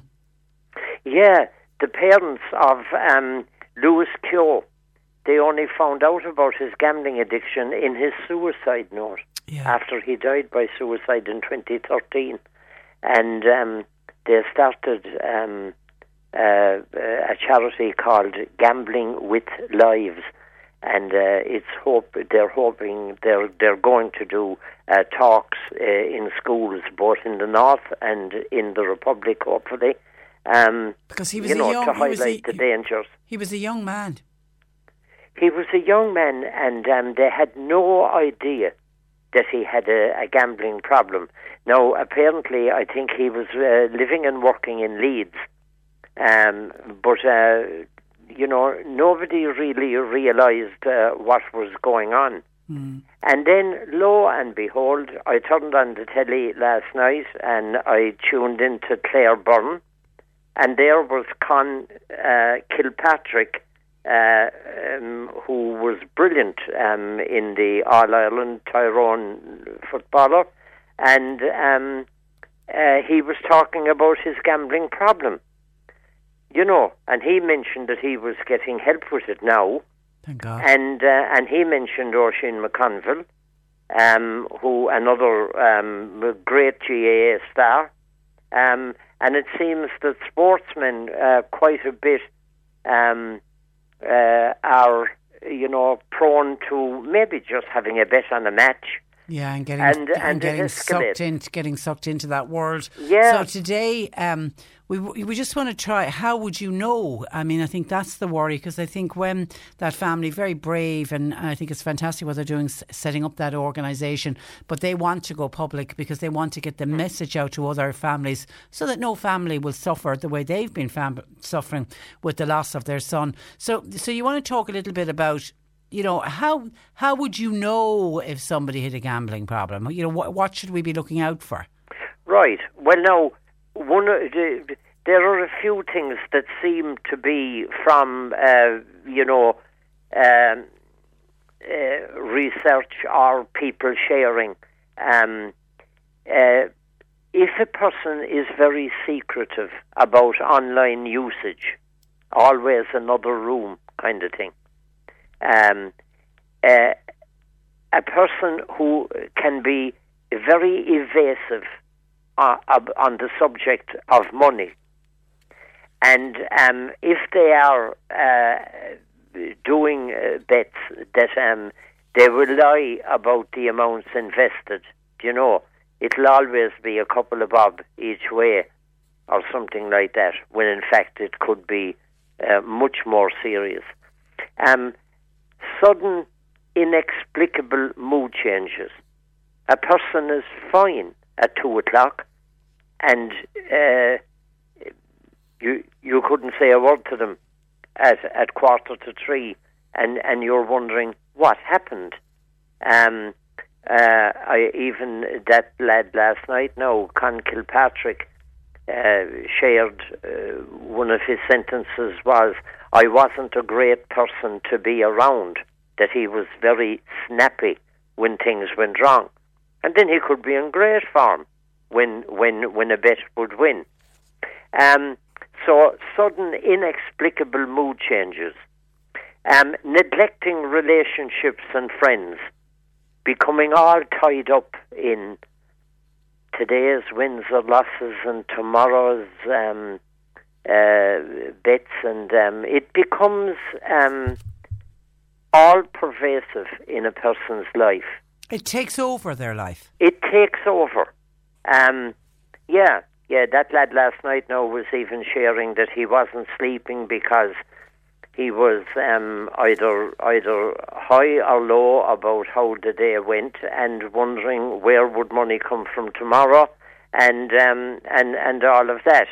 And of course, there can be an awful lot of borrowing going on from friends and relatives. Now, again, that chap last night did say, he could make up stories to beat the band. All addictions include lying, every one of them. And, it was either that he was going on a holiday and he was a bit short, or the car insurance had come up and he needed to renew, and all that kind of thing. But it was all going on the betting. Yeah, anything to get access to money, which will also include stealing money. Absolutely. And that can be from family members as well. Oh, for sure. That's probably where it would start. Indeed. Previous, interests and hobbies. Again, now, not focusing on one person a lot, but it was only on last night, that training and that, the focus wasn't there. A person spending absolutely excessive time online, unexplained long absences from home, may dash out suddenly saying, "Oh my God, there's something I have to do." And that would be probably a notion about this match is coming up, or this whatever is coming up, or that race is about to start in soon, and out the door to get on a bet. That kind of thing. And a person may become quite withdrawn from socialising and that. So, you know, these would be indications of something being wrong. And if there was enough of a combination of those involved, well then, you know, one might surmise that maybe there's a gambling problem. Yeah. And the best thing for family members, you know, I'm conscious of family members, is to, you say, educate yourself about problem gambling, find out what it actually means. Right. Absolutely. And, you know, the likes of what we're doing now today, the likes of Claire Byrne last night, the likes of the news item and the Gambling with Lives charity. Yeah, to kind of to take notice of those. And actually, of course, somebody, Jim, one of our listeners, just pointing out that there's an article in today's The Star newspaper about that gentleman you're talking about, Con Kilpatrick, the Ireland winner with Tyrone, on his gambling addiction, so people can read more in the Star all today. of that helps. Yeah. It helps big time. To know the phone numbers and resources that the person might use. Now, the contact for GA Cork is 087 285 9552. And I rang it yesterday before saying it on air, just in case that was an old number. And but no, it got answered, and I spoke to a very helpful man, and he said, this number is active. So that's a very, very good one to know, because it's, down south, it's that bit local. GA National would be 01872 1133. And Problem Gambling Ireland, again, it's a mobile number, 089 2415 401. And I know you'll have those numbers. We will, we'll have them all on file. Didn't get a chance to write them down. And if, you know, if somebody is concerned about a loved one, it's to try to broach the subject, try and bring up the topic. Because a lot of people who are in this throes of addiction, they desperately want to get out of it, but sometimes they don't know how. Absolutely. I mean, that awful story about that young man that took his own life, he left a note saying he needed some peace. So his head was obviously addled from the goings and the comings and the wins and the losses and the money situation. So that, like, even the money side of it, while it can become extremely serious, like as a 21-year-old, Con Kilpatrick was saying that he owed between 10 and 15,000, and that's very, very big money for a 20-year-old, a 21-year-old to owe. And so that, like, also it's the mental health side of it. He needed some peace. Now, if a person who might be listening or knows somebody who maybe has the problem, the thing to do would be to pass on the information, because there is help there. There absolutely is. And there are literally in the world, there are millions of people who are in recovery from a gambling addiction. So there is a way back, without a doubt. But you need to reach out, encourage the person to seek out the help. And I know next week we're going to look at this in a little bit more detail, particularly from living with the compulsive gambler, because it isn't just the gambler that gets affected; the whole household gets affected. And we'll talk around things like Gam-Anon, and I believe you have another one of those 20 questions for people to have pen and paper. But we'll do that next week. But to anybody who listening today, who they themselves know that they have a problem, it's to reach out. GA, Gamblers Anonymous, is there. You've seen people come back and come out the other side, Joe. Oh, absolutely. I've spoken to many people in my own practice, and they're in recovery, doing well, probably happier than they have been in many, many years, because it's like getting out of prison, really, to get into recovery from any addiction. Okay, 087 285 9552. That's the Cork number for GA. And Martin says, well done to C103 and Joe for talking about these addictions. A problem shared is a problem halved. Talking can be so healing. Absolutely. Okay, Joe, we leave it there. Thank you for that. And Thank you, Patricia. We'll chat again next week. That's Joe Heflin, and Joe runs a counselling practice in Bohabui. His number is 086 834 8145 834 8145. And before I go, a reminder to you that Focus Ireland's Shine a Light Night, which is proudly supported this year by Bord Gáis Energy, is taking place on Friday week, the 15th of November.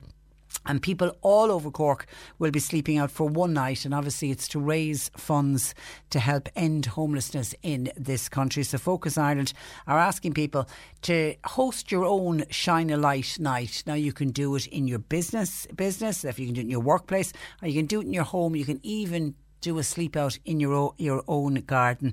And if you are going to do it, they're asking people to please sign up and play your part. But it's the actual night of it this year is Friday, October the 15th. And you can find out more by visiting focusireland.ie/Shine a Light. That's Shine a Light, proudly supported by Bord Gáis Energy with C103 at Cork. And I would like to see as many people as possible to get involved in that, because as Focus Ireland, as indeed all charities, have really struggled with the pandemic, with fundraising, etc. And I know that Shine a Light has been, they've been doing fantastic work with that, and people have taken that night and have actually slept out just to see what it is like. But for those of us that do it as a charity, we do it for one night, knowing that we have a comfortable bed to go back into. So if anybody can help out, please do. focusireland.ie/Shine a Light. That's where I leave you for today. My thanks to John Paul McNamara for producing. Nick Richards is with you for the afternoon, and we will be back with you tomorrow morning for Wednesday's edition of the programme at 10 o'clock. Until then, I'm Patricia Messenger. Look after yourself and stay safe. Cork Today on C103 with Sean Cusack Insurance's Kinsale, now part of McCarthy Insurance Group. Want great advice? You know who to talk to. CMIG.ie. Imagine the softest sheets you've ever felt. Now imagine them getting even softer over time. That's what you'll feel with Boll & Branch's organic cotton sheets. In a recent customer survey, 96% replied that Boll & Branch sheets get softer with every wash. Start getting your best night's sleep in these sheets that get softer and softer for years to come. Try their sheets with a 30-night guarantee. Plus, get 15% off your first order at BollandBranch.com. Code BUTTERY. Exclusions apply. See site for details. Hey, it's Paige DeSorbo from Giggly Squad. High quality fashion without the price tag. Say hello to Quince. I'm snagging high-end essentials like cozy cashmere sweaters, sleek leather jackets, fine jewelry, and so much more. With Quince being 50 to 80% less than similar brands. And they partner with factories that prioritize safe, ethical, and responsible manufacturing. I love that. Luxury quality within reach. Go to quince.com/style to get free shipping and 365-day returns on your next order. Quince.com/style.